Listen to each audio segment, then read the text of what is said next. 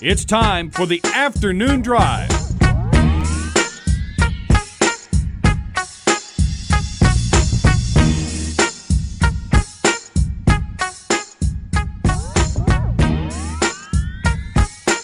Welcome in Afternoon Drive. Trevor Kelsey here with you for the next couple hours. A lot to get into today. Took a little side break from the football talk yesterday. Squeezing in a little Rob Doster and some Reds talk. I want to talk more about the Reds later on, but a little focusing back on the gridiron this afternoon as we're going to talk to TJ Walker from Cats Illustrated in the second segment, see if we can get some insight on what may have gone wrong against the Hilltoppers of Western Kentucky, as well as look ahead to this Saturday's battle with the Miami of Ohio Red Hawks, who, by the way, is completely awful. In case you're wondering, the Red Hawks team is not a good football team, Wildcats. So Red Hawks are traditionally not known for their athletics. No, and formerly the Redskins. They were the Miami of Ohio at one time was the Redskins. They conformed to the pressure of name change, something Daniel Snyder teams will never do. Them along with St. John's and some other schools back in the 90s, I think it's mid-90s, early roughly, is when it came alight. But they are now, of course, the Red Hawks, and they have not been any good basically since Ben Roethlisberger left there. They've been pretty bad. They've gone through 3 coaches. The current coach, a former player, is not doing a very good job, and he replaced a guy who was there for one season, went to Pittsburgh, and then got arrested for felony charges on his way to the job interview at Pittsburgh, or from the job interview where he'd just been hired. Tough to interview, tough to recruit down there in Miami of Ohio. It is, and of course he's. I think he's working at a gas station now. The UPS worker. The guy. I'm not lying, by the way. The guy that I'm speaking of, who coached Miami and went to Pittsburgh, was fired after leaving the interview from that evening, being pulled over in South Bend, Indiana, for felony charges. I think he's out of football and actually working at a gas station now. His name's Mayweather, I think. Floyd Mayweather? No, I forget his name off the top Money of my May? head. He may. I don't think he can own a gas station, but nonetheless, Kentucky has a lot to look forward to this weekend. They should have a much easier time against the Red Hawks of Miami of Ohio. Kent Taylor, a friend of ours here on the show, is a Miami of Ohio alum, I believe. And on the other side of that, UK fans, you might want to maybe turn the radio down a little bit or just get a lot of tissues, because around 3:40 we're going to talk to Randy Lee, the voice of the Toppers himself, get his thoughts on the Bobby Petrino's debut, obviously impressive debut on Saturday, and also a look ahead of Tennessee. The SEC tour for Bobby Petrino does not stop this last week. They've got Tennessee an early kickoff for that game. It's early for me, at least. For normal people, it's like, oh, man, it's like noon, dude. Come on, dude. I'm already up. No. For me, that's an early kickoff, because that's waking up in time just to get a couple Mountain Dews in me, a couple cigarettes in me, and just get ready to watch the game. That requires an alarm to be set, correct? Yes, it does. Of course, this Saturday, 1450 Sports Buzz, we will have all that action starting at 11 a.m. with the Hilltoppers pregame show, leading up to that 12 o'clock kickoff down in Knoxville as the Toppers and Volunteers meet. And then, of course, I'll also remind you, at 7 o'clock, we'll bring you Notre Dame pregame show, get you ready for the Fighting Irish, as they, for the last time, at least until to future notice, for the last time, we'll head into the Big House and play the Michigan Wolverines. You can hear all that, both games in their entireties here on 1450 The Sports Buzz on Saturday. Kind of a sad thing that Notre Dame won't be playing Michigan again. You complain and you whine and you nag about how you want Notre Dame to play their conference opponents, and you want them to be more like everybody else in their set conference, this being the ACC. And the ACC is, to a degree, met them halfway and said, you know what, you don't have to actually be in our conference, even though you're technically in the conference, but you have to play 5 games against our opponents, and then you lose something like Michigan and Notre Dame. You can't take Navy off of it. God forbid you take Navy off the schedule, even though that's probably a bigger rivalry, I understand, than anything. At least it was in the 40s when, both teams were relevant. But you lose Michigan, Notre Dame off that type of schedule because of it. So it's kind of a double-edged sword. I mean, you can't. You kind of got to think about what you want before you wish for it. You can't have it both ways. I mean, Missouri had to quit playing Kansas, so losses have to be taken. But that's moving. They moved to a whole other conference. Notre Dame wasn't really playing. They were full independent to begin with. And even though they were claiming Big East to be beforehand, now they're claiming ACC. The ACC just took a little bigger stand than the Big East did. The Big East had no spine, which is probably why the Big East is now the Catholic 7, and the former Big East is now the American, and their teams are losing to Division II schools left and right. It's just an utter mess, and Louisville, I know, cannot wait to get out of that.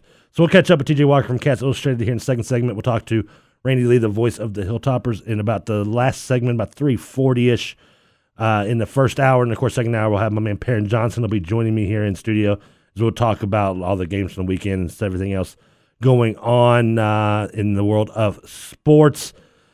Speaking of Kentucky and Western, before we get to talk to TJ and get his thoughts on that, I want to get this out. We didn't get a chance to talk to him about it too much yesterday because we had a lot of guests booked in here, and we were talking some college basketball with Rob Doster. And for those wondering, why did you want to talk about college basketball? It was yesterday, it was the day after football. And it's true. Maybe we should move Doster, but you know what? It's still, no matter what, this is college basketball area, and college basketball still rules. And, of course, today coming out, or late last night, Rakeem Buckles denied his appeal. We'll get into that a little later with Perrin. But the Kentucky and Western game, and this is interesting because this got me into a nice little debate with my co-host Perrin yesterday. And sometimes I love Perrin to death. I do. And he's listening. You know I love you, Perrin. But sometimes when he doesn't want to know like what he's arguing about, he drives me insane with it. Because he constantly will be, it's like arguing kind of like with, I don't want to say a child because that's not right, but he will just kind of do the I'm rubber, you're glue, whatever you say bounces off me and sticks to you type argument. But his version is apples and oranges. And it was driving us insane here. And the argument actually spilled into inside the press box with Nick Coffey. And it all came from me. And it wasn't anything to do with current hip-hop music and me being a hater of music. That's an argument for other days, which, by the way, I don't know how I can be a hater when I've liked the last couple number one songs in the country, but no here, no there. The argument started when I said that I thought that Western Kentucky still wasn't a more talented team than Kentucky. They won the game. They outplayed Kentucky. I have no arguments with that. They did. They simply outplayed Kentucky. But my argument was that Kentucky was still a more talented team, and it was mostly based on the fact that, and you could say it's an ignorant basing of my fact, but it was that they are an SEC team, and they do have SEC talent. Now, Perrin came back at me, and so did some other people that I argued with throughout the night, was that, well, they outplayed them, they beat them, they're more talented. And I'm not saying that they don't have talent on Western's team. That's clearly not what I'm saying. Obviously, Doherty, the quarterback, is a solid guy. I love Antonio Andrews. I think he's a great running back. The guy that replaced him, Hall, is just as good and could probably play for most BCS schools or at least get a shot. And Andrew Jackson, I'll take on Louisville Cardinals. I'll put him in the middle linebacker or at least find a spot for him at linebacker somewhere at Louisville any day of the week, when he wants to come over and join. That is a Division I to a T SEC linebacker who will probably play in the NFL. But that's 2, 3, maybe 4 guys you can come up with. In case you're wondering, and I know that you might have trouble with the Zellers because there's more players and fingers and toes you have, there's 22 guys on offense and defense. If you tell me you have 5 guys more talent that are definitely talented enough to play, the percentages are in my favor that I am correct and you are not, that the other team, said Kentucky, is still a more talented team. Now, that doesn't mean they're going to win the games. Last year, Kentucky obviously was more talented than Western. They shot themselves in the foot several times with interceptions. Western replied by shooting themselves in the foot by overthrowing wide open receivers. They did the same thing a little bit this last Saturday. But it doesn't mean that Kentucky isn't a more talented team. Now, did they not take them seriously enough? Yes, they probably did. They came in, Stoops was out-coached, and not a disrespect to Mark Stoops, and I'm going to bring this up with Walker in the next segment. But it's not that he had a deer and kind of caught in the headlights type look. And that's understandable. You're talking about a guy who's, I don't care how many games, big games, supposedly he was an assistant coach for at Florida State or wherever else, how many bowl games he was the assistant coach for. It's a completely different world when you step into that head coaching job. And you could just tell that Kentucky went into that game with, I don't know if it was the lack of preparation from the coaching staff or the lack of putting focus into the players, but neither were there for that game. And if I'm a Kentucky fan, you've got to be disappointed because that was the same thing that happened to you last year against Western. Now, not overall through the entire season. I'm not going to base an entire year on Mark Stoops from one game. Again, like I said, he was going against a guy who has been probably one of the top 10 coaches in college football. I'd be willing to put him in there. Yeah, he's maybe not the most top 10 great human beings outside the field. He could work on his decision-making. Yeah, he could work on his decision-making off the field. But when it comes to decision-making on the field, preparing for games, Bobby Petrino, who is a former NFL coach. I mean, he wasn't technically fired from the NFL. He quit. He left on his own terms. Exactly. So, it's a little different when you look at the comparisons. It's not no disrespect to lose to a guy who's coaching a team who is less talented than yours. Now, the gap of talent is not humongous, but yet it's still there. And you're outcoached and you lose to that team. It's not really something you should be too upset about. Now, the fact the players came into the game somewhat unfocused, it seemed like, somewhat lackadaisical. We knew from the start that Kentucky secondary wasn't the best, but their defensive line, the way it was manhandled, they should be ashamed.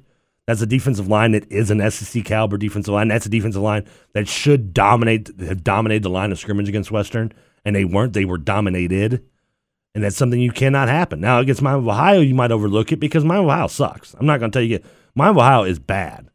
Now, then again, so is Northeast, Southeast, Louisiana State, or who the hell was South Florida lost to, but they still got dominated. And so is Towson. And so is Towson. Now, Towson actually had a good year last year in Division II football. They weren't in the playoffs last year. Wait, but what was the last part of that sentence? They were Division II. Okay, thank you. Or whatever they call it. Okay, but they were in Division II. It was. And you should never lose to it. And that was one part of my argument yesterday, was that if you're an SEC caliber school, I don't care if you are SEC Kentucky, if you are the lower of the totem pole of Kentucky. Lowest, excuse me. And you do not get dominated by a Sun Belt team. It just does not happen. Yes, Western is maybe a better Sun Belt than normal. Ohio is a better MAC school than normal, even though Louisville dominated them. But you do not get dominated like that from start to finish. I don't care what the excuses are of, they've got Bobby Petrino, we've got a new coach. There's still no excuse for that because the talent level on your side is still greater than the one across from you. And that still stands true in that game. Now, when you lose to Division II school, more likely your team has just come in and shown nothing. They've completely pooped the bed. And that's what happened with Willie Taggart in South Florida. I do not know what happened. I did not watch that game. I watched the highlights of it. I read about it. And I'm glad I didn't watch it because that was a debacle. And the same for Connecticut. And you look at examples of all the upsets because they don't happen very often in college football. You don't see these kind of upsets happen. You see games come close. You see teams get very close in the end and end up losing it near the end because more than likely they've woken up the team that they're playing that is more talented than they are. And that said team has turned it around and come back. And in some cases, and an example I used yesterday in my argument was Michigan and Appalachian State, which because for one reason, it's one of the games that really sticks out to me. One is probably the greatest upset in college football to me.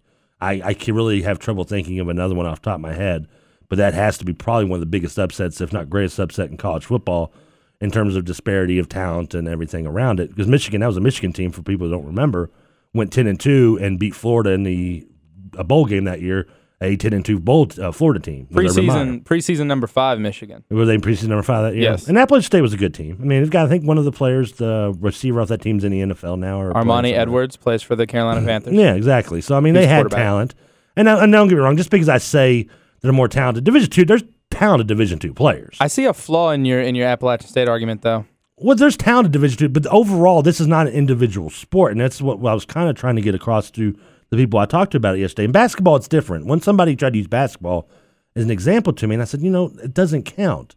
Basketball, you can have one individual player on a less talented team who's very good and can lead a team into a victory over a team that's better than they are overall. Football, you can't do that. You don't see one individual carry a team and win a game by himself very often. And when you do, more often than not, the player doing it is on the team that's more talented than the opponent.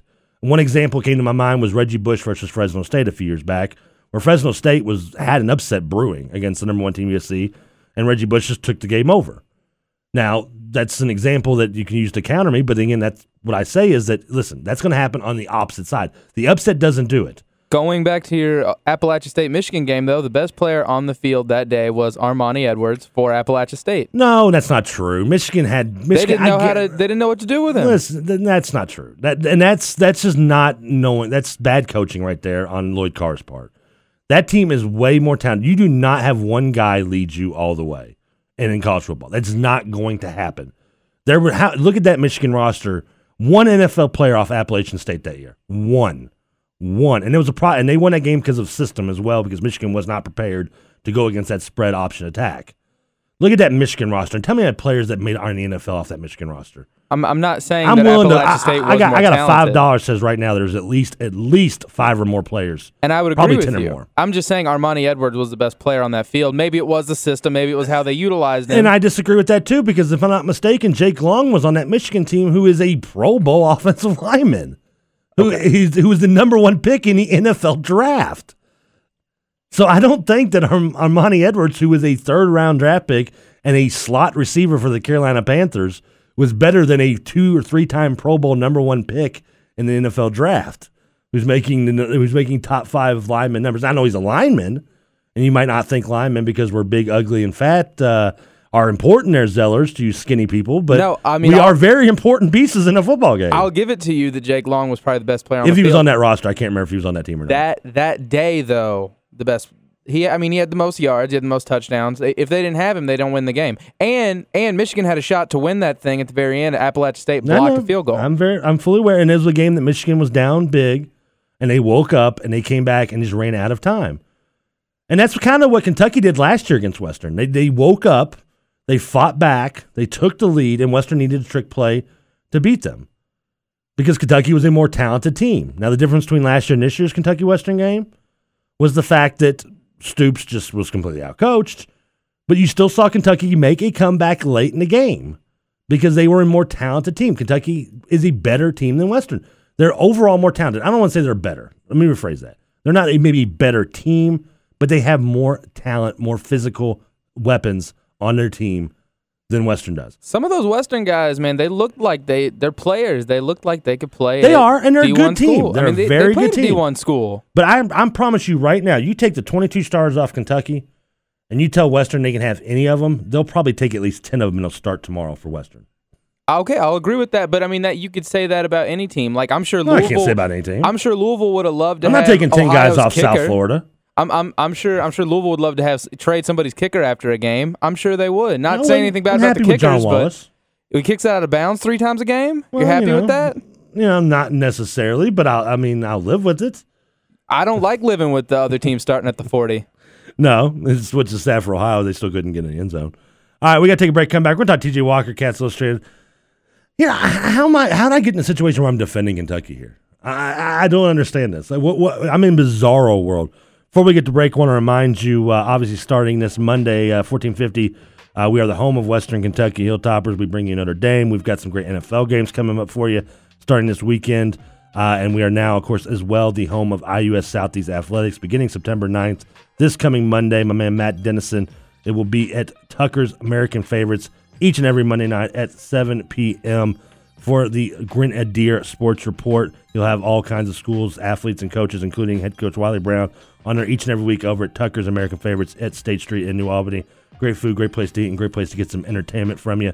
For you IUS fans, make sure to go by and check that out. Again, beginning this Monday, September 9th. And you can come up there and maybe talk a little Boardwalk Empire, because that starts September 8th. I cannot wait for that. Can't wait to talk to TJ Walker, Cats Illustrated, on the other side of this break when we turn Afternoon Drive, 1450 Sports Bus.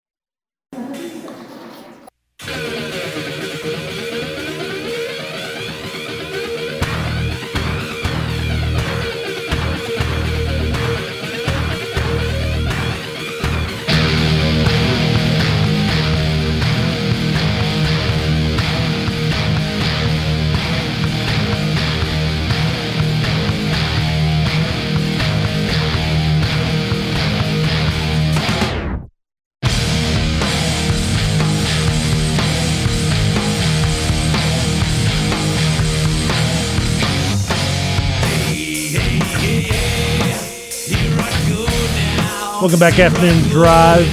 You learn something new every day. I had no idea Metallica was from the West Coast. I don't know why I didn't know that. I should have. I lived with a guy, not what you're thinking, for 2 years who was probably the biggest Metallica fan you will ever meet. And not just like the fan of somebody like, oh yeah, man, I like Metallica. I'm going to go see them in concert. I'm going to buy their albums. No, this guy was like beyond like, he crossed that line of psychoticness. Did he know their addresses? I mean, he might as well have been... To give an image comparison to a really bad movie, he was like Robert De Niro in The Fan when he was like stalking Wesley Snipes. Do you remember that? Do you remember that movie? If you don't, I applaud you because I wish I could forget it. He was that point. He loved them so much that he despised Guns N' Roses with a passion due to their intertwined story that they don't like each other. And I would never get him more mad was when I would play like a Guns N' Roses song or something in the house because I'm a big GNR guy. And I never understood I'm a fan of things. I love the Philadelphia Eagles. I'm a big fan of college football, college basketball, University of Louisville. But I just can't fathom crossing that line. Crossing a line that would cause you to be a fan of a team so much so that you think they're going to beat Western Kentucky 31-14. That's a line that you've crossed. Speaking of crossing that line, let's go talk to our Oxmoor Before Thinking Buzzline to a man who thought that was going to be the final score. We snickered at him, but he was true in his thoughts. And you know what? I give him credit for at least having the cojones to come out and predict it, even though they're still waiting for those 9 points to get to 35. That air raid offense is. TJ Walker, Cats Illustrated. TJ, are you okay? Have you overcome the loss from this weekend? Are you ready to move on and demolish Miami of Ohio? Hey, it's no problem to me. Before we talk about that, though, I wasn't a huge fan of the music coming in. Every time I've been on 1450, I've always been so impressed with the music. Last time I was on, it was Tupac and California Love. Yeah. Didn't like it this time. I don't know. It might throw off the entire interview. You're not a Metallica guy? Who's your favorite band? If I'm going to stick TJ on a deserted island, you get one band to listen to. You get all their CDs, their whole collection, but only one band. Who is that band? A band? Or artist or whatever, musical. I mean, if you want to pick Kenny G, you can pick Kenny G. He's not a band, he's an individual. But if I were to pick my intro music to go on 1450, anything Lil Wayne would be fine with me. Oh, Lord, this is your last interview with us. You have been canceled. In fact, let's just drop it now. Let's just end this. Let's end this completely. Oh, man, I guess YOLO, you only live once, huh, there, TJ, right? Is that what you're saying? I thought you'd get a kick out of that. Someone who knows my hatred more than anything. TJ, let's get into hatred of Kentucky fans right now for what happened on Saturday. As I said, you came out, you picked 31-14. After you did that, I went back and did the research to see how many times Petrino had been held to 14 points or less in his career. 7 times in 101 college games leading into this Saturday, and this Saturday makes it 7 times in 102. But I do give you the credit for having the brass cojones to come out and be respected. Listen, I cover Kentucky. I think they can beat them. I think they're more talented. And unfortunately, I agree with you. I think Kentucky was still a more talented team, but yet they were outcoached and outplayed. And why? How does Mark Stoops, is my question is, how does Mark Stoops allow this team to do exactly what it did last year, come into that game for 2.5 quarters and just overlook a team because they're listed as a Sun Belt team? I mean, that's a great question that I think a lot of UK fans are asking themselves. But I think the answer is, Mark Stoops was outcoached major in that game. And I think everybody knew that Western Kentucky had the coaching advantage going into that game, but maybe not to that extent. And that was a tough first game for Stoops. Talent aside, I still do agree. I think Kentucky has more talent right now than Western Kentucky. Obviously, not much, and it didn't matter. But I guess the coaching gap was bigger than expected. When I made that prediction, the 31-14 prediction, and it was way off, and I predicted it on several different medias where I'm hearing from it.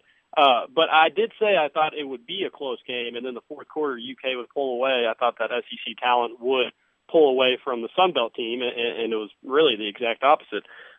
Here's what surprised me in that game. One, Western Kentucky's quarterback can play. I didn't see that coming. He's a real leader. He's a real quarterback, and he's probably going to lead Western Kentucky to a 10-2 record, maybe 11-1. The game against Tennessee for them will be huge. Two, I didn't see UK's defensive line getting dominated by Western Kentucky, and that's the biggest concern for UK the season going forward. That was supposed to be their biggest strength, and the Sun Belt team pushed and moved them wherever they wanted to, whether it was run, and then Western Kentucky's quarterback had all day to throw regardless, and that was a major concern. And the third was there's still just a ton of question marks, and I already kind of talked about this from the coaching staff. It's their first game, so you want to give them a little bit of benefit of the doubt, but it's going to be a learning process.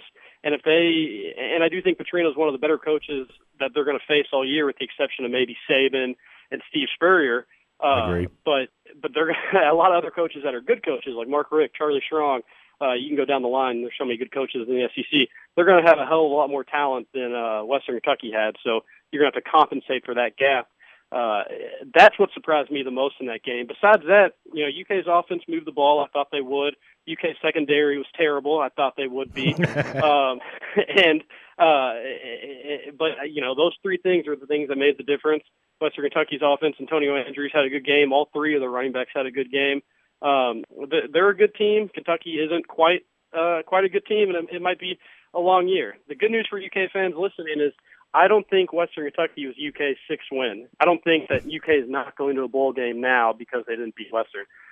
They probably weren't going to go regardless.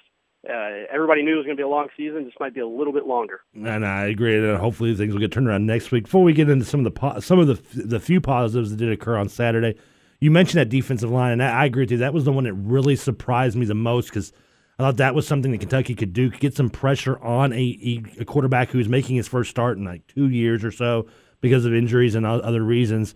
And the fact that the Western, which one thing about a lot of people always say, he airs it out. He's an offensive guru, but this is a guy who runs the ball more often than not. I think that's disguised for some reason because he does throw a lot of play action. 216 total yards rushing on that defensive line. Western's offensive line, and no disrespect to their offensive line because it's a veteran line, but that's no excuse to dominate the way they did a good SEC-style defensive line in Kentucky. What are some of the reactions to that defensive line and the coaching staff since Saturday, and what were some of their reasonings to that? I mean, were they just not focused? Did they just not expect some zone blocking that Western threw at them? Well, if you talk to the defensive line, they said they weren't as focused going in. How? How are they not focused? That's a great point, and that's a good question. I don't know how you're not focused going into the first game of the year when there's so much momentum. There's so much UK momentum going into that game, and to say the team wasn't as focused as they should have been is really concerning, to be honest. And even Stoops said after the game that usually he has to calm his players down in the past, get their mind straight. He said he had to pump them up extra going into that game, which is it's just crazy to think. My guess, if you look at the defensive line, and it's got the height, the sizes you want out of a SEC defensive line. Bud Dupree had a great year last year, and the guys up front, Dante Rump and Cobble, are talented guys. Darius Smith was one of the best JUCOs coming out this past year. The only thing, they must have just been overhyped, and everybody must have overhyped this UK defensive line. And maybe they did have a bad game. Maybe they come out against Miami, Ohio, play a lot better and can regroup after that performance against Western. But I just think they're not as good as we thought they were. Cue the Dennis Green reference, but and that's a big problem. Everybody, like I said, everybody knew the secondary was going to have some issues, but you as a UK fan, you would have hoped that UK could have gotten to the quarterback, made him force some throws, and clog up the running lanes where they were forced to throw. And I was so surprised at UK's lack of blitzing. And I get it that Stoops, when he was at Florida State, the defense coordinator, he usually didn't have to blitz as much because his defense line would get such a good push on other SEC offensive lines. And he probably thought he could do something similar against Western Kentucky.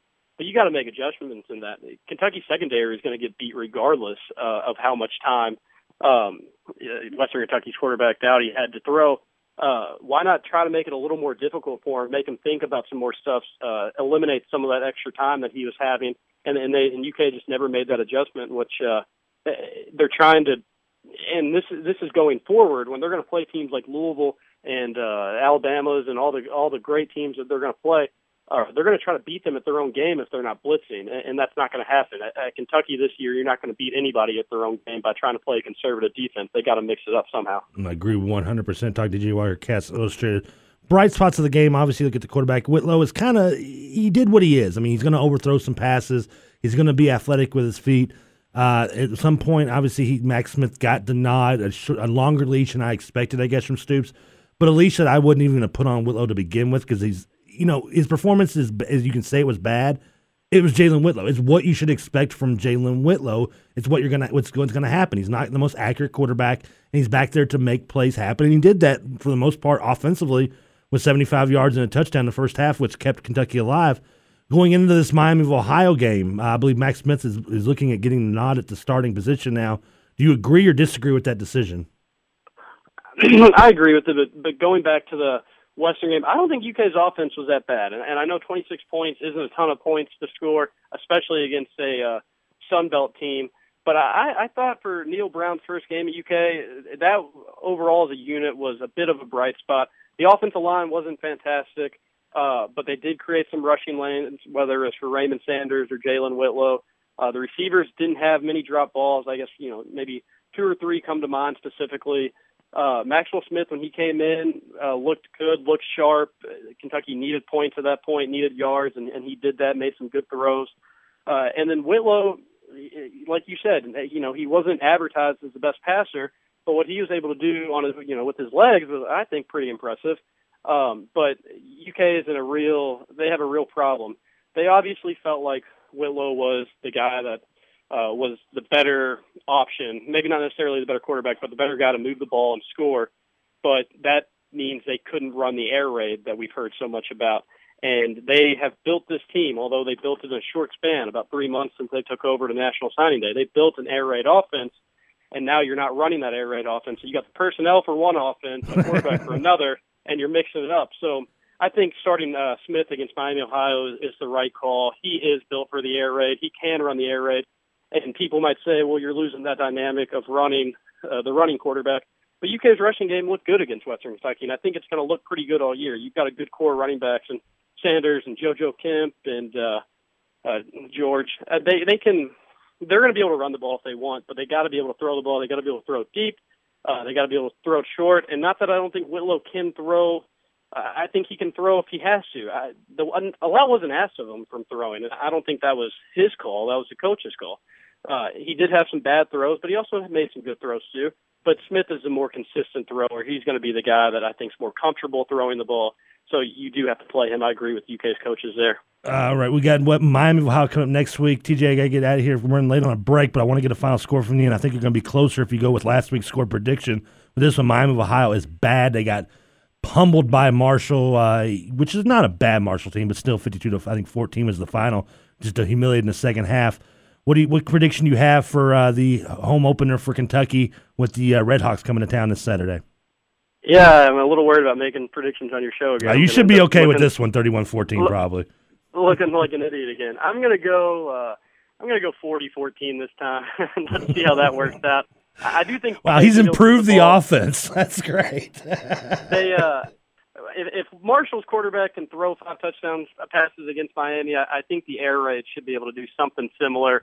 So that's my score, and hopefully you can have me on next week and we can talk about how wrong I was again. Well, if you are, I will definitely bring you on to talk how wrong you are because you like Lil Wayne, and I need to have a reason to make fun of you for it, TJ.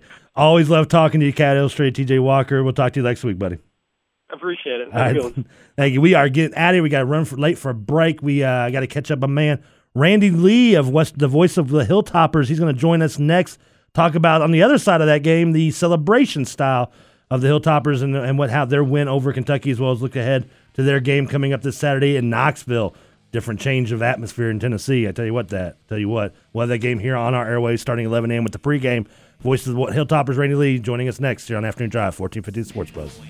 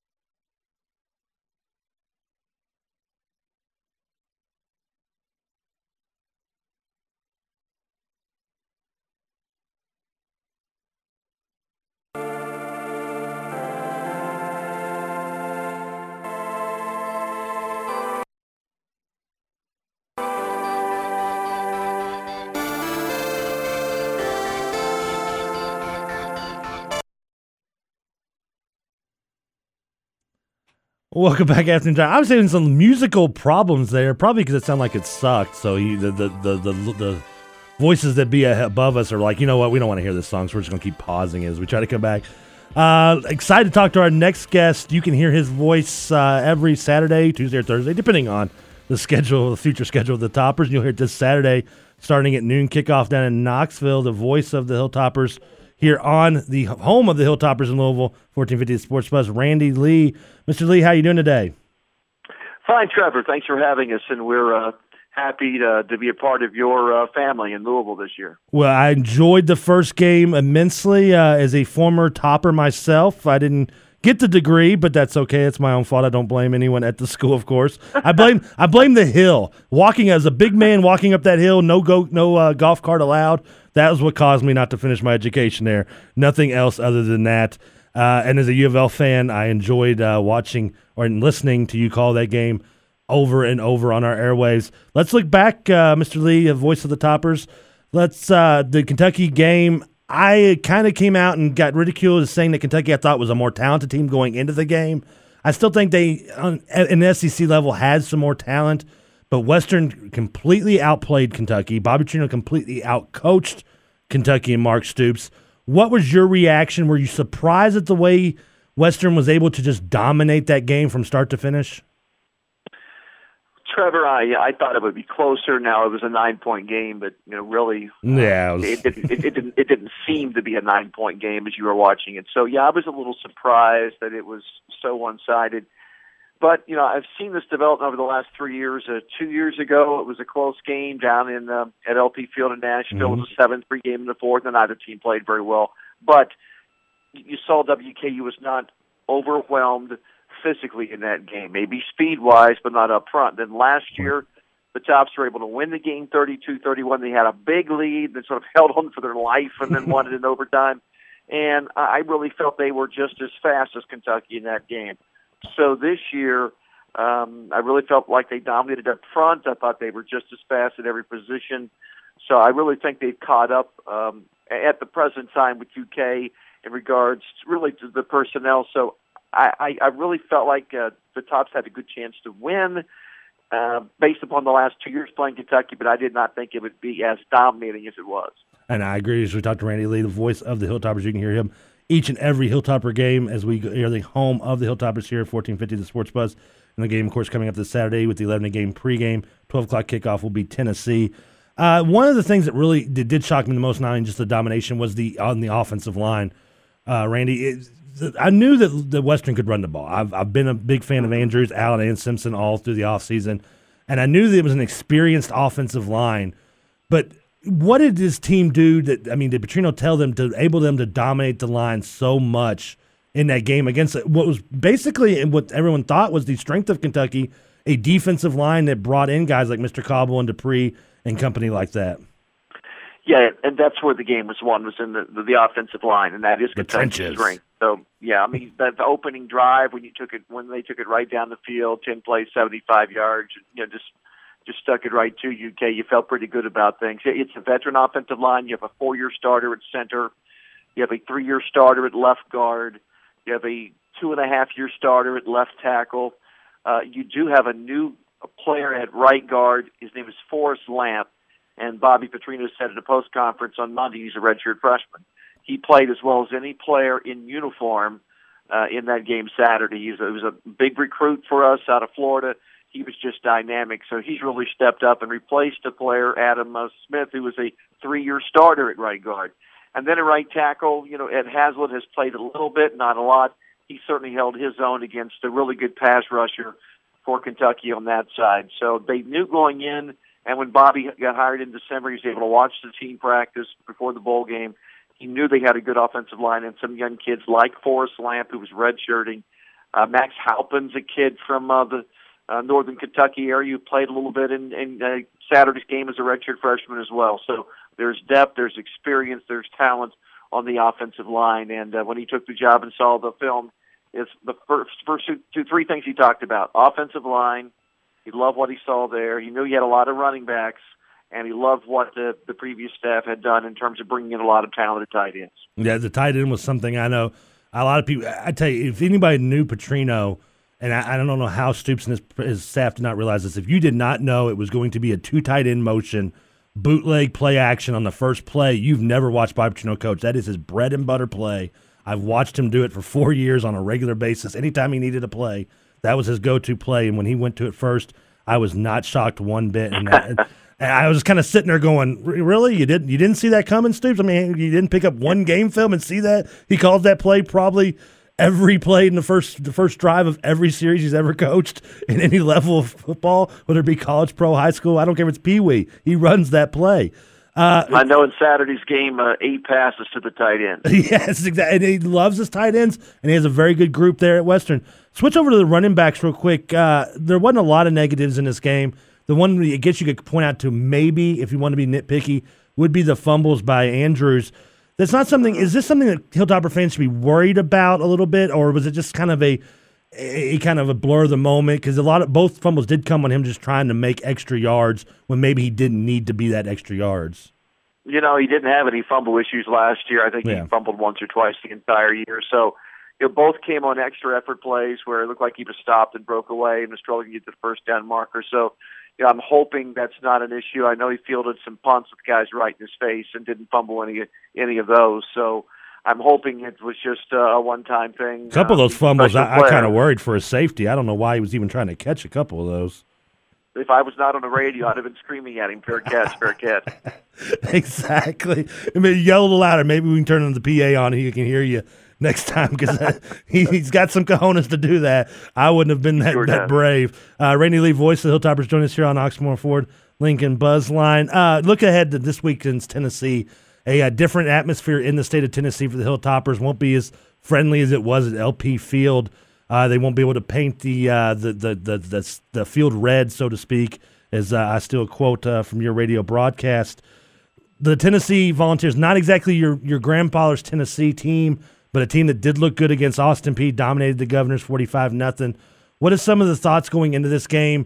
Are the hopes that high that after the UK game that this is a Tennessee team that could be another upset victim to Bobby Petrino? Well, we sure hope so. Yeah. I think the key, just for me, and I haven't talked to Coach yet. We have his coach's show tonight. So yes, 8 p.m., which you can hear, by the way, live here on 1450. There you go. I'm concerned about Tennessee's offensive line. They're very good. They have 3 offensive linemen that were preseason first, second, or third team in the SEC. And they're going against a defensive front that played well against Kentucky, but you're looking at really 5, there's a rotation of about 7.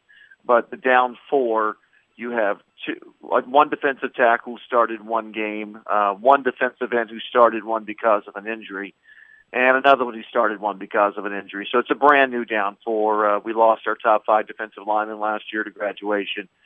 So you're looking at Tennessee's strength against, on paper, WKU's weakness. And we have really good linebackers. Andrew Jackson's tremendous in the middle. Xavier's boy, who had 10 tackles against Kentucky, super on the outside, doesn't get a lot of credit. He's a really good player.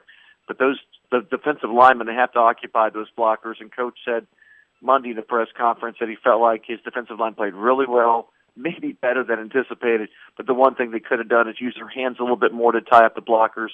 And they'll really need to use their hands well, because the Tennessee guys are good. Phil Steele is a gentleman I respect a lot. In his magazine, he ranked Tennessee's offensive line as the second best in the country. I do know they're the second most experienced in the country in regards to total games started. So you really want to be watching, and I love offensive line play. It's my favorite part of football. I'm like an offensive line nerd, but I worked in Nebraska, so I picked it up there when I was in Nebraska. But I just love offensive line play. I think we're going to be seeing 2 extremely talented and experienced offensive lines on Saturday. We can hang out any day. I'm the same way. I love the offensive line. I'm 6'3", 350, so you know I have all kinds of love for the guys in the trenches. I don't have an excuse. Well, you're an offensive line maybe in 1942. I mean, it depends on what era we're looking at. Randy, one thing, and I've talked to Chad Bishop, Bowling Green Daily News, several times about this, and it's hard to grab the love of football fans in Western. I thought they did a great job of coming down there supporting them, but it has been an issue even when Willie Taggart, a guy who's, I mean, you cannot love anymore at Western, who was there leading all-time rusher, quarterback 4 years there, but still attendance problems. What's been since the win over Kentucky, now with the hype going into this Tennessee game, how have they embraced it even more in Bowling Green for the love of this football program? Well, the attendance issues have improved in the months of September and October. We've had sellouts now in September and October the last couple of years, so that has not really been the issue. The issue still for us is November home games. When it's late in November, we just have not been able to draw well in November. I don't think there are too many. Is it a basketball interaction thing, you think, maybe? That, cold weather, who knows. But and also, it's just been frustrating. It's always been that way, I've been told. We've never really drew well in November. So it's going to be one of those things that some way, shape, or form, we're just going to have to figure out how that's going to be done. And we'll have to win a lot, have a lot of momentum. Maybe, if it's a special year this year, maybe that will improve. But I will say this about the attendance. In September and October, the crowds have been really good. They've been record-setting. It's just still the November crowds bring that total attendance down. And we just have to figure out a way to have warmer November games and be playing for championships in November. I'm all for warmer November games, and it doesn't have to be sizzling hot, but just enough to where I can still wear some shorts and a t-shirt possibly, and not have to worry about using whiskey to keep my blood a little warm. Last question for you, Randy, and then off the topic of Western Kentucky a little bit. What was your reaction when you saw Willie Taggart? Obviously, his debut in South Florida, anything less to be desired. It shocked me when I saw that not only maybe they lost, but the way they lost. What was your reaction when you saw Western's former coach go down the way he did to Northeast, Southeast, Louisiana, something or other, Division II? The McNeese State. Yeah, whatever it was. That's Joe Dumars' alum. I'm sure he was happy. Sorry? That's where Joe Dumars went, basketball-wise. Exactly. I was surprised. I don't know what South Florida is coming back. I have no idea what he's inheriting, but I never anticipated this. I do know McNeese State had a big advantage. Lance Guidry, who was the defensive coordinator with Willie here the last 2 years at WKU, did not go with Willie to South Florida. He is the defensive coordinator at McNeese State. Uh-huh. So you had a defensive coordinator for McNeese State who knew, has been with Willie for 2 years. And I talked to him after the game while he's sitting on the runway. And, of course, he's really happy about that's his alma mater. And he just felt pretty confident going into the game that they would be able to do well defensively.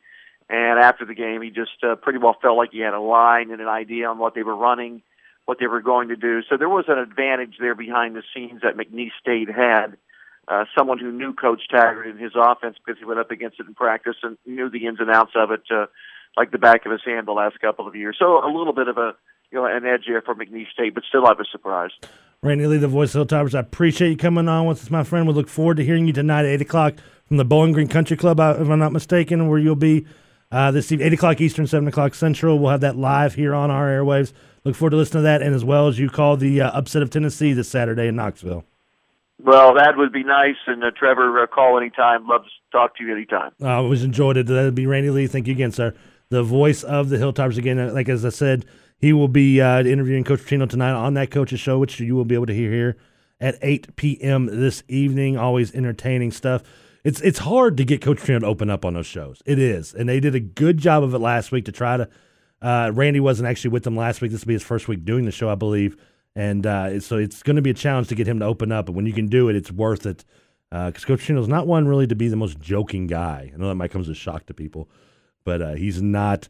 And, of course, this Saturday, I want to remind you again, 11 o'clock is the pregame show. And we will get that started for an hour, followed at 12 o'clock kickoff for Tennessee and Western Kentucky as they will battle. And the Western Kentucky, their second SEC team opponent in a second 2-week span. Not the easiest start to schedule.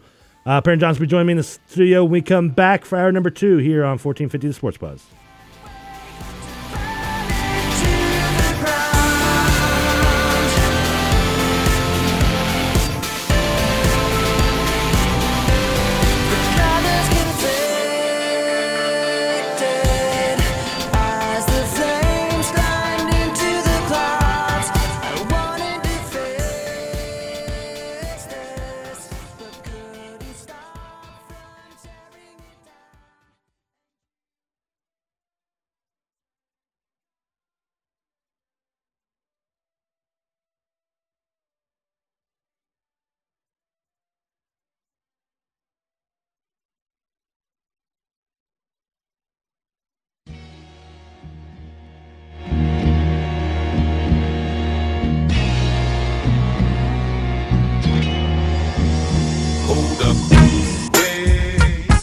It's time for the afternoon drive.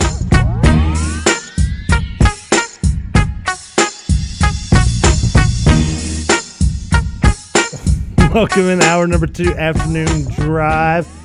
Big thanks again to my man TJ Walker from Cats Illustrated, as well as the voice of the Hilltoppers, Randy Lee, joining me in the first hour, talking a little Wildcat Hilltopper football, recapping their game from Saturday, as well as looking forward to their opponents this weekend. 2 different aspects of their opponents this weekend, as I'm joined currently right now, as I am every 4 o'clock hour on Monday through Friday, my man Perrin Johnson in his Louisville basketball gear.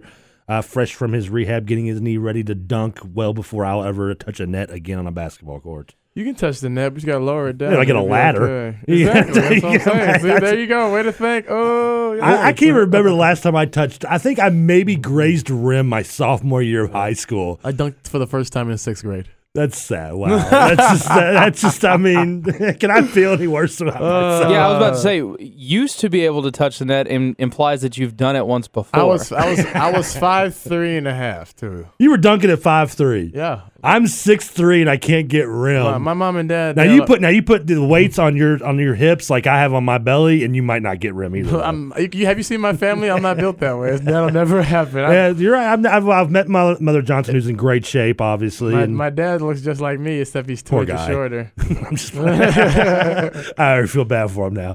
A lot to get to. As I said, we talked to TJ Walker from Kentucky on their side, recapping and look aheads. And we talked to, obviously, Randy Lee, the voice of the Toppers, who you will hear call all Western games, including the coach's show tonight at 8 o'clock with Bob Petrino. Let's flip gears a little bit. Look at IU real quick with me, Perrin. Talking about football? Oh, yeah. We're talking football, baby. The last week, obviously, the Thursday game, Indiana State, a debacle by the Hoosiers, 73 points, a school record. A different atmosphere this week. They go into Navy. It's Navy's home opener. This is a Navy team last year that actually beat the Hoosiers and then took them out, ran for over 200-something yards on them, 31-30. The running back, Gigi, I think his name is Gigi Jetson or something like that. It's 3 Gs. I'm going to call him 3G for the rest of the day. IU football, is it a reason to get hyped up at this point, even though it was one game against Indiana State? Well, you like the direction of the program. The program's heading in the right direction. The only problem is you play in the Big Ten. So, I mean, Wisconsin is still Wisconsin. Ohio State is always going to be Ohio State. And, Illinois is good every once in a while. Purdue, they might get you, they might not. You have that game as well. Michigan State's always going to be a good team. Coach D'Antonio does a tremendous job up there. So, I mean, and then Michigan is Michigan. It's Michigan football. So, there's so many things you can argue that. But, I mean, at the same time, I'm not sure what you really do when you think of Indiana. I mean, the only thing you can really do is go in the right direction. But the main thing they got to do is the Gunnar Kiel kid, he should have been at IU. They should have never let him decommit and transfer. He was right down the street, and I know it's hard for a kid when you see a program like Notre Dame and the prestige that they have. You want to go to a school like that, then you decide to change your mind and go to Cincinnati. Hopefully it works out for all that kid for all the best. But, you got to keep your talent here. And when you have a guy like that is that good right down the street, you got to keep him here at home. And then, of course, Cincinnati dominated Purdue this weekend in their home opener. I believe it was like 45-7. Took them out. Gigi Green, by the way, the name of the midshipman's running back. I just love that name, Gigi. G-E-E, yeah. G-E, Green, G-R-E-E-N-E. I remember when my sister met Golden Tate at the Derby, and she, we're at the Derby party, and she goes, "What's your real name?" And he goes, "Golden." She goes, "No, what's your real name?" "Golden." She goes, "You got to be kidding me." He goes, "No, I'm the third." So she said, "I'm so sorry." She said, "I feel bad for the first two." No, she did. She just said, "I'm sorry." She just was baffled by that at first, but it was funny. Is that insulting if you apologize to somebody for their name? I mean, not really. I'm used to people messing up my name. They've been doing it for years. Like every day we had a substitute. I was like, "Oh, great! At least I get to tell somebody my name." That made me feel bad. And my mom every day she goes, "How was your show with you and Perry?" I was like, "His name's Perrin, Mom." Oh, that's what I meant. People been messing my name up for years. It's no big deal. It's just like, when you mess up my name, don't be surprised if I'm slow to respond. So that's all that works. At least they didn't call you Kevin Ware. Yeah, this is true. I don't have the brace on anymore, so that's not a problem. And in my mom's aspect, if I've never told you the story, I met Tim Brown at an autograph session when I was a kid. She took me to it. And my mom is a Redskin fan, and she went up to Tim Brown. This is before he busted out big. This was actually a pawn shop, this autograph session was. Yes. And she went up to him, and she goes, "I don't know you. Do you play for the Redskins?" And poor Tim Brown just looked at me like, I want to die right now. I'm doing a pawn shop and autograph session in Louisville, Kentucky. He said, "No, ma'am, I play for the Raiders." She goes, "They have a team still? Good for you." And I just thought to myself, as any teenager would at the time, like, "Mom, you're embarrassing me." Yeah. But in hindsight, pretty damn funny. I kind of would laugh if she did it again. I could have definitely imagined. And what are your thoughts on the fact that they have a take on Rick Pitino's top 10 players? Obviously, Jerry Tarkanian and Rick Pitino will be inducted to the Hall of Fame along with Guy Lewis and Gary Payton as well. Rick Pitino's Gary top Payton's 10 been awfully players. vocal, by the way. Yes, he has. Because nobody cares who Gary Payton is anymore. I mean, how many kids remember? I mean, I guess Gary Payton is not lost in translation with the kids today. I mean, they remember Gary Payton. I hate to say that, because Gary Payton's a good dude, but Yeah, got to meet him at the Final Four. Awesome. He's almost like the forgotten point guard. So when you think about a great point guards, when you think of great point guards in the NBA, you think of John Stockton. You got Magic Johnson. The list goes on. But now you look at today's point guard list, and you think almost Chris Paul, Derrick Rose, companies in the day. This is a great survey question because our guy on the other side of the glass isn't that age group. He's 22 years old. So, did you know who Gary Payton was before we start talking about him here right now? The glove? Yeah, I do. Okay. I'm just But curious. he likes sports. That's different. I'm talking about average Joe people, like the average Louisville fan could not tell you. They can tell you who. I mean, and there's nothing wrong with that because this is a college sports town. Yeah. But what I'm saying is the average sports fan in Louisville cannot tell you who Gary Payton was. I'd imagine, unless they were like a sports fanatic. And maybe I'm underestimating. Gary Payton retired, I guess, in 2000. He was on the 2006 Heat championship team. Yes. So You got to remember, he was also a Laker. Yeah. So Yeah, he that was on gives him that some Laker notoriety. team. That gives him some notoriety. Yeah, but that shouldn't be his notoriety. That was like the tail end of his career. You know what I'm saying? You see- Yeah, That was the like- year he tries to forget, by the way, too. I Yeah, think. when he was playing with the mailman out Yes, there. but, man forgets. But the Rick Pitino's top 10 players, here's the list. Tony Delk. Players he's coached, you mean? Yes. Yeah. I mean, well, no, the players he wouldn't coach. Why would Rick Pitino's top 10 players be the players don't he know. wouldn't Top coach? 10 players he's I- coached against. I gave up doing rhyme and reason of what Rick does. Okay, so I don't question it. That's great coming from a sports talk show host, Trevor. Great. You have Tony Delk, who averaged 17 points a game. As for his career average is 14 points a game. You have Jamal Mashburn. Points are irrelevant with Delk. He was on such a deep team. So he averaged 14 points a game on a team that was pretty darn good. So you have Jamal Mashburn. You have Antoine Walker. Is this reverse order from 10 up? No, this is in no particular order. This is Okay. top 10 players he's ever coached. Gotcha. Being at U of L and UK. You had me arguing Mashburn And at 9. U of L, UK, and Providence. You have so let me start over A lot again. of Tony flyers on Delk, there. Jamal Mashburn. You have Antoine Walker. Mhm. You have Reese Gaines at Louisville. You have Ron Mercer. I'm going to You stop have- right there. I love the You emphasis have of the Billy voice. Donovan at Providence. Yeah. You have Peyton Siva. You have Derek Anderson. You have Francisco Garcia. Walter McCarty. Those are the top 10 players they have. More shocked Derek Character didn't make the list. Kind of surprised there a little bit. Speaking of Derek Character has been released in Poland. He just failed his physical for the team he signed with in Poland. Hold up. We got to rewind here. Hold up.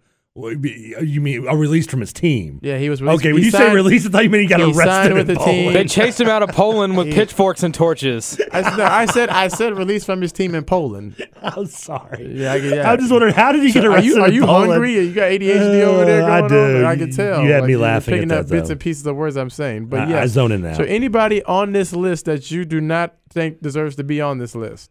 Not on it, no. I don't think there's anybody on there that didn't deserve. Now, if you put it in order, you could argue the order amount. I think Mashburn's right up there at the top because of the impact he had, and I think he's an underrated player for how good he really was, especially in the pros. I think he gets overlooked. We're talking about the top 10 players Rick Pitino's ever coached. You think anybody does not belong on this list that is on this list? I'm going to say it again. Does Walter not- McCartney, Francisco Garcia, Okay. Derek Anderson, Peyton Siva, Billy Donovan, Ron Mercer, Reese Gaines, Antoine Walker, Jamal Mashburn, Tony Delk. There's a lot of guys I just named. There's anybody you think that does not belong on that list, or you will replace, not say belong, you will replace somebody else with that you think deserves to be on that list? Well, Billy Donovan, yes, is the name. First name is going to come to a lot of people's mind because most people are thinking how good of really he was. He averaged 20 points a game. Well, it's no. 21. He averaged 20.6, so that's 21 points a game. But compared to everybody else, he wasn't as good a player, especially Who after his puts college up 20 days. points a game though? Reese Gaines. Reese Gaines does. Okay, who else? And there's another one that's, if I was going to argue to take anybody off, and I'm not saying I could off the top of my head name you who I would replace them with, but the top two I would maybe think about would be probably Gaines and Donovan. And that's the two, because both of them their numbers are there. Yes, I'm not denying their stats. Reese was a scoring machine, as was Billy Donovan. I hear but I'm you. just talking about as an overall player. And that's like what I said with Tony Delk. The numbers are irrelevant, especially in college basketball. I mean, look at Michael Jordan. I mean, he averaged, 15, 16 points a game in college. It doesn't mean. But you can't bring Michael Jordan to. You can't bring in the. You can't argue the fact that the greatest player ever in history. You can't bring him to the argument. That's not. I'm using it because I'm telling you that the overrated. That's like comparing Clint Eastwood and John Wayne to who's the best cowboy. You can't do that. But my point of bringing him into the argument is to say that stats are irrelevant. Yeah, but you can't use a polarizing figure such as that. You can't use a guy that has a bronze statue. Pretty good example, though. No, it's not. How's it not an example of stats are irrelevant when I'm naming you the greatest scorer of all time? No, you're only averaged 16 a game. You always do this. You always compare How's apples to oranges because you can't say, you know what, Bob Cousy was great, but let's look at somebody else. Okay, Elgin Baylor was great, but Oscar Robertson was better. Like, you can't do that, really. And you can't really say that Anderson Varejao was the best big man in the NBA because he was like top 3 in rebounding last year. That's what I'm Cavaliers. saying. Was he really top 3 rebounding? Yes. You can't. You always want to compare somebody to greatness. Like, you can't compare greatness to greatness. Well, let me ask you this. You can't be like, Wilt Chamberlain was good, but I mean, obviously there's a name on that list that sticks out to you. Who would you take off that list? I would take off, honestly, because you seem to have somebody on the back of your head when you bring it up. Honestly, okay.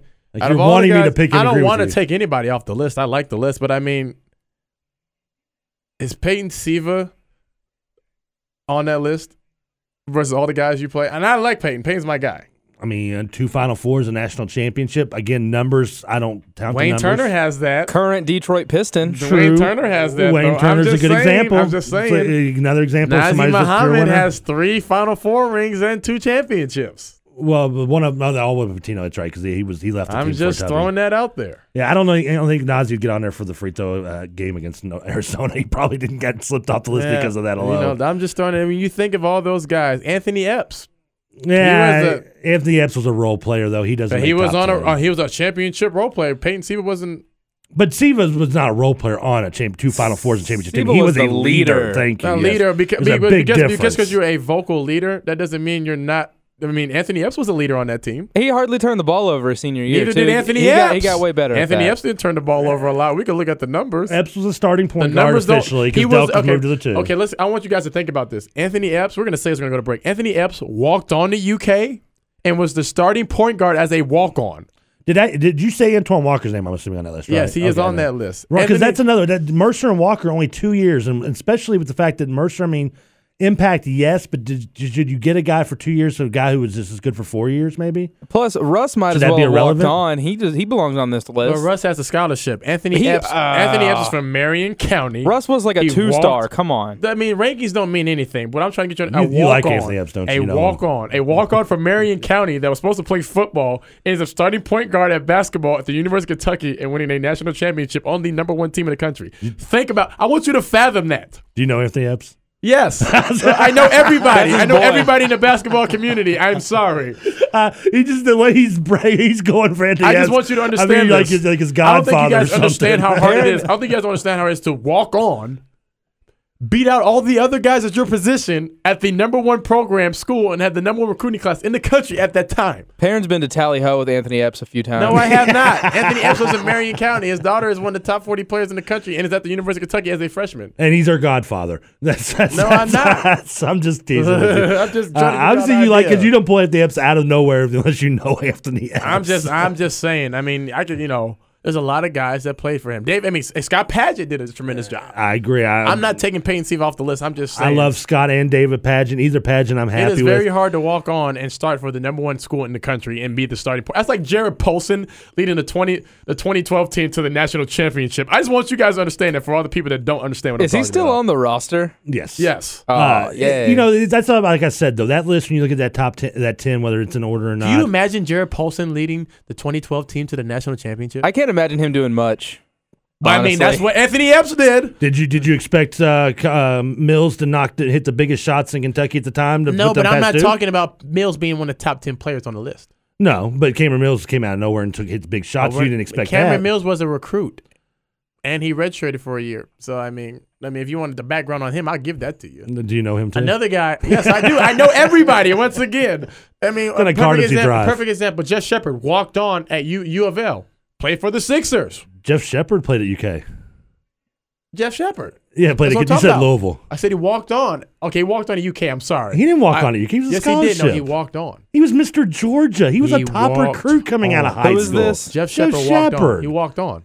If he walked on, it's because he was asked to walk on. He was a scholarship So if you're asked to walk on, that's still walking on, correct? Correct me if I'm wrong. No, he redshirted, but I don't think he walked hold on, wait. on. Would you call Kyle Couric a walk-on? He was or Chris Jones. They were asked because to he got a walk on. scholarship. Chris Jones was not asked to walk on. What about Chris Smith? Chris Smith walked on Chris Smith, that's what I meant. Because his brother made $7.5 million at the So time. what? And Kyle Couric's parents were like brain surgeons or That whatever. doesn't mean Who anything. They cares? offered him a scholarship. Two But things. he still walked on. Two things. Hold on, No, Kyle Kyle down. Couric did not walk on. Kyle His Couric was senior on year. scholarship for 3 years. He took off his scholarship for the betterment of the team. There's a difference. Get your facts in order. He was still considered a walk-on. No, he wasn't. If you're not Dallas, on- mute okay. yourself.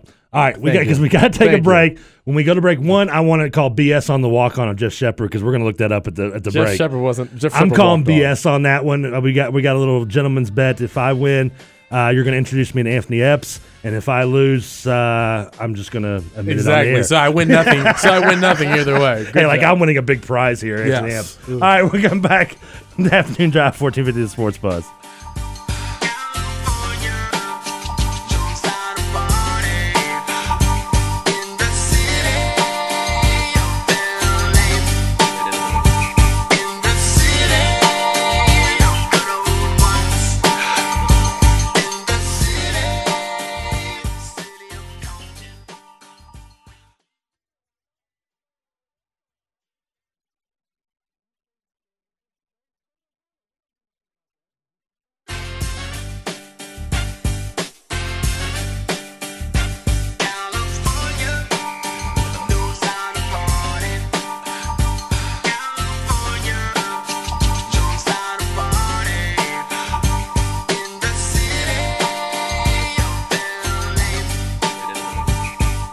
Welcome back, Afternoon Drive. Real quick before we get into a lot of discussions and recapping some of the things we were just talking about, I want to remind you, of course, tonight we'll have the Bobby Petrino Coaches Show at 8 p.m. Live from Bowling Green. You can listen to them talk about, obviously, recapping what happened this Saturday in their win over Kentucky and look forward to their game coming up in Knoxville at Tennessee, a game we will have on these airwaves starting at 11 a.m. with the pregame, 12 p.m. kickoff, and, of course, tomorrow as well. My man Matt Dennison with the High School Sports Report will be live at Zaxby's in New Albany. We're getting you ready for this Friday's game. We are in week 3 of our full all-out coverage of high school football in Southern Indiana with the Wendy's pregame show starting Friday at 6:30 in Charlestown and Clarksville. And, of course, tomorrow I'm sure my man Dennison will be talking to some coaches as well as athletes and breaking down that Charleston and Clarksville game tomorrow night on the High School Sports Report at Zaxby's. And also, real quick to remind you as well, on Friday before that 6:30 Wendy's pregame show gets going, Mr. Frakes of the Courier Journal, as well as Matt Dennison, will be joining you from 5:30 to 6:30 with the High School Scoreboard Show, and they will be going over all things high school football, whether it be Southern Indiana and Louisville. Great show last week when they started off. They talked with several coaches around the area, and I'm sure they have a lot of great things in store this Friday as well. To finish off before we switch gears and talk a little more some more football, Jeff Shepard, not a walk-on. He was offered to give up his scholarship a year, so that's what I was referring to. I was wrong. Trevor's right. As was Kyle Couric. Kyle Couric offered Lord. to give his up for a Kyle year Couric too. gave up his scholarship. That doesn't mean he's a walk-on. These two have been arguing You about just- Kyle well, Kirk I for like got a question, 6 minutes. Okay, what's up? I What's remember up? off the air, you just agree with me, and then you come on air and try No, to no, no, disagree no. with me. I agreed with you that he wasn't a walk-on, but his senior Guys, year, he gave it up. I already told you that. he had though. to. So he had to be a walk-on. He if he didn't wasn't a have to be- scholarship Ladies, player. ladies. I'm done talking to you. Let's Yeah, focus on the mute most yourself, important mute thing. yourself. I was right on Jeff Shepard. Let's look at the most important thing. Yeah. I was right, and now apparently that's introduced me to Epps. Hey, you want to So- drive down to Central Kentucky with me next time I go? You're more than welcome to. Speaking of Epps being a former Wildcat, Kentucky this Saturday, a disappointing game against Western Perrin.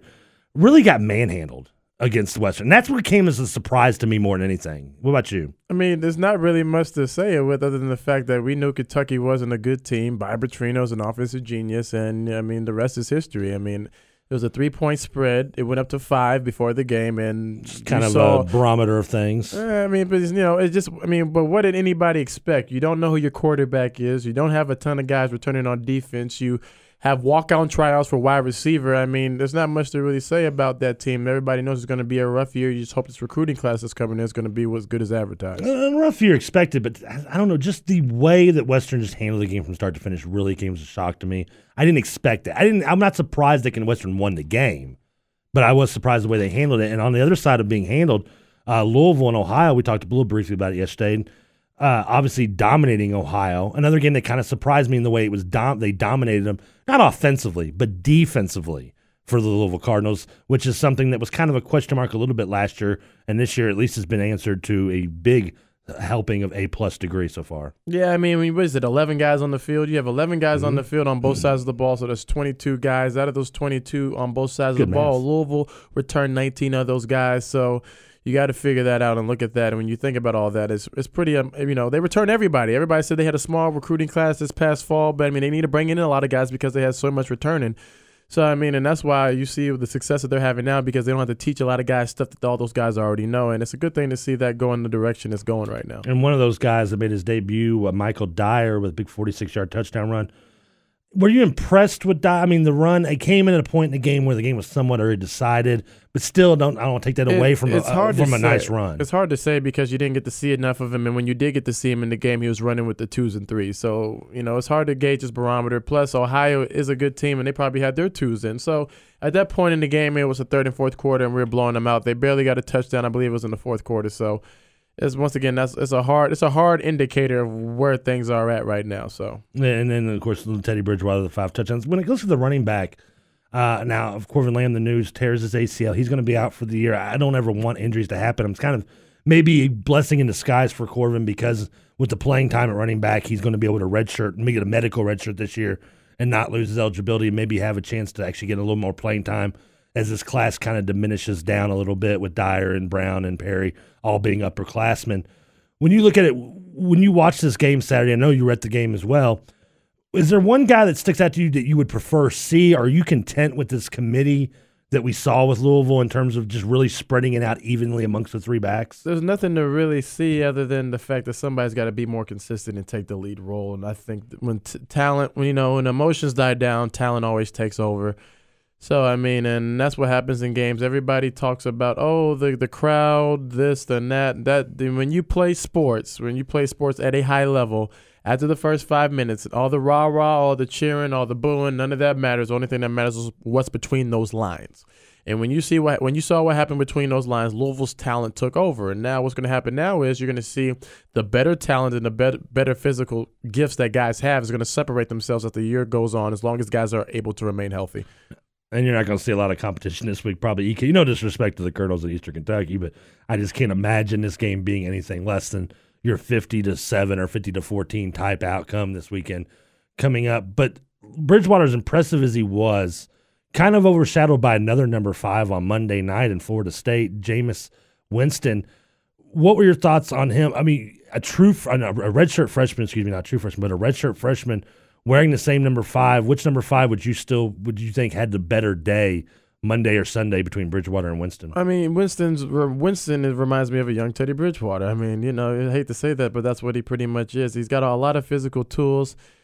Teddy seems more explosive, more athletic than he does for obvious reasons. So we'll see how that goes and what happens with that. But at the end of the day, you're probably going to see a future Heisman Trophy contender down there, and that's a team we're going to play Florida State. We're going to play against Jameis Winston probably next year. So, I mean, we got to go ahead and get ready for that. And it's a beautiful thing to see what the new ACC is going to become when you have Florida State and Virginia Tech and ourselves, Syracuse and, Pittsburgh. It's just a great conference, both football and basketball. So it's going to be great to see what happens. Of course, it's not the SEC in football, but there's a lot to say about the conference, and it's a lot better than where we are at right now. saying a lot when you have 2 teams, at least 2 that I can think off the top of my head, that lost, not only lost, but got beat bad by D2 schools in Connecticut and South Florida in the American. Possibly the worst weekend to open up for a conference that was already taking hype of being overrated and not worthy of their stature. I mean, well, there wasn't much to talk about them, to say the least. I mean, they weren't good football teams. We knew they weren't good football teams. But did we expect this bad of an opening weekend? I mean, these things happen. That's what happens when you're not a good football team. When you're not a good football team, you get blown out by FCS schools. If you don't believe me, ask Kentucky. Western drummed them. So I mean, well, they're Division I though, at least. I mean, yeah, but they're not a BCS school. And so when you think about that and you look at what they have and their facilities and what Bobby Petrino's able to do, everybody, you can say it's talent, you can say it's coaching, but when you look at it, those are the same guys that were recruited by other coaches, and so those guys' talent was already there before those 2 coaches got there. So the ability is better than one place than it is at the other place. So, and that was very evident with the fact that they drummed Kentucky. And obviously Western gets Tennessee this weekend. Do you think the Toppers can continue their success versus SEC teams? It's a different animal in Tennessee. I know it's not your grandfather's Tennessee team that with Fat Phil Fulmer running it and the dominance that they've had. Butch Jones is doing a good job, at least in week 1 in his first season down there. They dominate Austin Peay, who's got the greatest chant of all time, by the way. What do you see in terms of Western Bobby Petrino going in an atmosphere like Knoxville? I mean, nothing really bothers Bobby. People forget that Bobby Petrino coached in the SEC the last couple of years. He also was an NFL coach as well. So, I mean, none of that really phases Bobby. When you're in the game that long, there's nothing that really bothers you. The question is, are those guys battle testing and be ready to play? And, Tennessee had 2 top recruiting classes a couple of years back. So, I mean, there's talent there. Tennessee's not as bad as Kentucky as far as talent is. The matter of the fact was them putting it together. Obviously, the kid they had last year that played quarterback, I forget his name, but he went to the NFL. He got drafted, I want to say by the Giants. I'm not sure. But the Bray kid got drafted. So he left school early. So, I mean, they got some holes to fill. Patterson went to Minnesota. So, I mean. His numbers weren't the most impressive. Yeah, but he was very explosive. He came out of junior college. Tremendous talent. So, I mean, there's a lot of things to be question mark. And they had another kid that got drafted that came off of ACL tears. I mean, there's talent there. I don't know how good it is. Obviously, it's better than Kentucky. So, I mean, we'll see what happens. And Kentucky beat Tennessee last year. So let's keep that. I mean, if you want to play we beat them, you can beat you type. But Derek Dooley's voice was stale down at that program. So we'll see what happens. Like, James Franklin, he's got a lot of talent down at Vanderbilt, but we're going to see what's going to happen with him because he's got to win. So we'll see. Speaking of NFL, because it starts tomorrow, Ravens, Broncos. Are you a big NFL guy? I've never really talked NFL with you. I like the Cowboys. I know that. I mean, there's not really much to talk about that game. You're not a big fantasy football guy, are you? I don't believe in things I don't know everything about, so I don't really pay those attention. So if I don't know everything about it, I'm not really paying it a lot of attention. Will you be watching the Ravens and Manning-led Broncos tomorrow night? I mean, yeah, because I like to see Peyton because he's one of the best to do it. So it's fun to watch Peyton do what he does on the field because he's such a surgeon out there, and I wish they can get him a marquee wide receiver to really do some work out there. The guys that he has are very good, but they're not great. So he we'll makes see them look great. Yeah, but I mean, he's making them look great. They're not great players. He needs a great player with him. So I mean, I feel like if Peyton Manning had a great player with him, we would talk about him a lot more because he never really had a great player with him.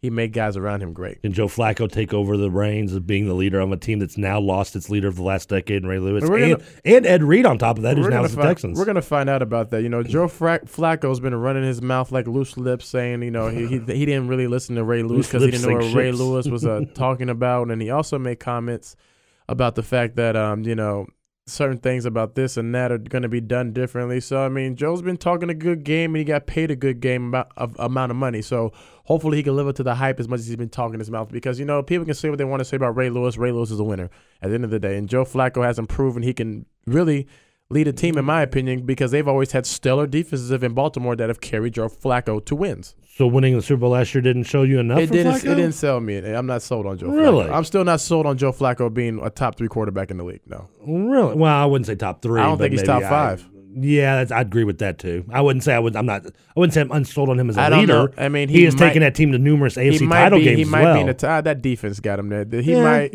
be. I don't even have him in my top 10. He's not out here getting snatched up by fantasy drafts either. I mean, he's not a top 10 world. guy. But he's one thing he does do. He stays healthy. So he does. We're gonna take a break. Come back. I gotta ask Perrin, one of our favorite NBA players, been released and maybe soon to be a Laker. Would you take him on your team? I got to ask Perrin's opinion because I tell you right now, if the Pacers were on this list, I would be screaming right now to Donnie Walsh saying, hell no. We'll bring that up and plus a lot more when we come back. One more segment here on an Afternoon Drive, 1450 Sports Buzz.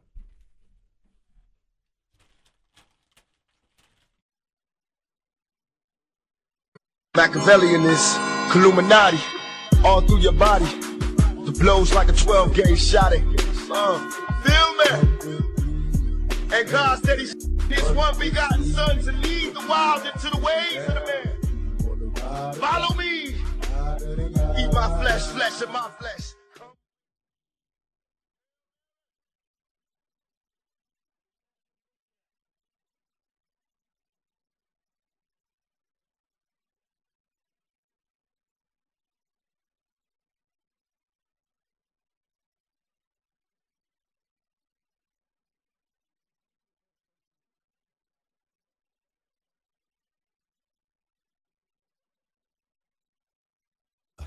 Hey, fat boy. First off, touch your chick and the click you claim. West side, when we rock, I'm equipped with game. You claim to be a player, but I bust your wife. We bust on bad boys, brothers touch for life. Plus, Buffy trying to see me beat hearts I rip. Biggie I have never been so nervous in my life. Because we both know the original of that song. I was in there waiting for it, too. But greatest diss song, I guess is that the right property reference to it? Greatest diss song of all time, maybe? Yes, by far. Hands down. Maybe, okay, what about the one song when Dr. Dre dissed Eazy-E? Oh, yeah. Was it Dre Day? Is Dre Day Was it Dre Day was the name of the song? I forget the name of the song all the time. Mr. Buster. Yeah, that was used Dre to be Day. sleazy because I used to hang out with Easy. Yeah. That was a good one, yeah. But this one, because this song was so popular, you could be listening to it now and not knowing who's even talking about and enjoy the song. You see the video. Oh, well, yeah. I mean, you watch the video. Yes. It didn't help. I believe didn't it start off the feud with the scene with Biggie's wife? And apparently he banged her, I guess, during the California video. He had relations. We're going to be politically correct here for relations. For those who He know, laid with her in a biblical sense. in a biblical There sense. you go. That's what he did. A couple more minutes here left in the show. That's just sinning right there. Coming up next hour, obviously, I remind you of all the things we got going on later tonight with 8 o'clock and then Coach Petrino, Bobby Petrino Coach's show here live here on 1450. But coming up in a few minutes, man, Nick Coffey with Inside the Press Box, a lot to talk about. Live from Cancun, Mexico. Before we get into that, I saw Trey Lyles visiting U of L on campus. Yes. The kids saw the Ladybirds and lit up like a Christmas tree on Christmas Who morning. doesn't? He was like, his lip was on the floor. I wish you would have seen him. Who does? And Ladybirds remember are the kid hot. Renze Onuaku that played at Syracuse? The headband. Yeah. Yeah, He has the headband. his Like, brother- that really gave it away. He played at Syracuse and he had a headband. It's that guy. Yeah. Johnny Flynn. So, but not that guy. So, The dog he was boy. on a visit too as well. And I wish you could have seen these two kids, like these two high school kids that saw the dance team. They didn't even know what to say. It was Who took you on your trip to Louisville when you came here? actually it was Brandon Jenkins and Coach Davenport. Really, Brandon and Coach Davenport did a lot of it, and then hung out with Ellis a lot because you we still are. are. And because we were from California, so it all made sense. But Brandon was my host, but I just ended up hanging out with Brandon and Ellis a lot. And Coach Davenport, who's at Bellarmine, who's like my uncle. Like, he did a good job with it, showing me around and getting me squared away. Any special story from that visit? At least clean version like the last song we I heard? don't really have. I don't know what you're talking about. I just went around the campus and hanging with the basketball players. You didn't so. get to meet the lady cards at least? I don't know what that is. So You once don't again, I don't know what ladybirds are. What are those? Lady I don't know what Birds. anything is of the female origin on a visit. I don't know what you're referring to. He never took human sexuality, the sociology class. No, he didn't. He didn't require that. No. He's a basketball player. I took biology in high school and got out the way. He played basketball, Brandon. He took VCR management 101 at VCR, I don't even Underwater basket weaving. No, you guys probably took those classes. If it was available, I'd have taken it in a heartbeat. I would have taken it 2.0. As I said, we're going to get out here live in Cancun. My man, I'm sure he's having a good time down there. Here we are in Southern Indiana. He's down in Cancun. Real quick before we get out of here, Michael Beasley, our favorite pothead NBA player. And that's saying a lot because most of them do He's smoke not weed. my favorite pothead. He's one of my most talented guys not to live. Looking at the Lakers as a possible destination, yay or nay for you as a Laker yes, fan? because he'll play with good leadership around him. Kobe and Paul Gasol won't let him slack. I think it'll be a good thing. I disagree. I hope he signs with Lakers because I don't want them to win. I think he is a cancer and a half, and I would not take He him. played on a lot of bad young teams, so that's what happens. And there's a reason because he is a bad young player. He doesn't have a role model, so we'll see what happens second time. He does. around. It's Snoop. All right, we got to get out of here. Come back tomorrow. That's fine. He does like the Lakers, yes. We're going to hopefully catch up. Jeff Radjohn's talking about IU football and a lot more tomorrow. Live from Cancun, Mexico. With Hector. It's Inside the Press Box coming up next. Ugly ass off the streets, you need a weave. I let them suckers know it's on for life. Don't let the west side ride the night. Bad boy murdered on wax and kill. Mess with me and get your caps peeled. You know, grab your Glocks when you see Tupac. Call the cops when you see Tupac. Who shot me? But your punks didn't finish. Now you're about to feel the wrath.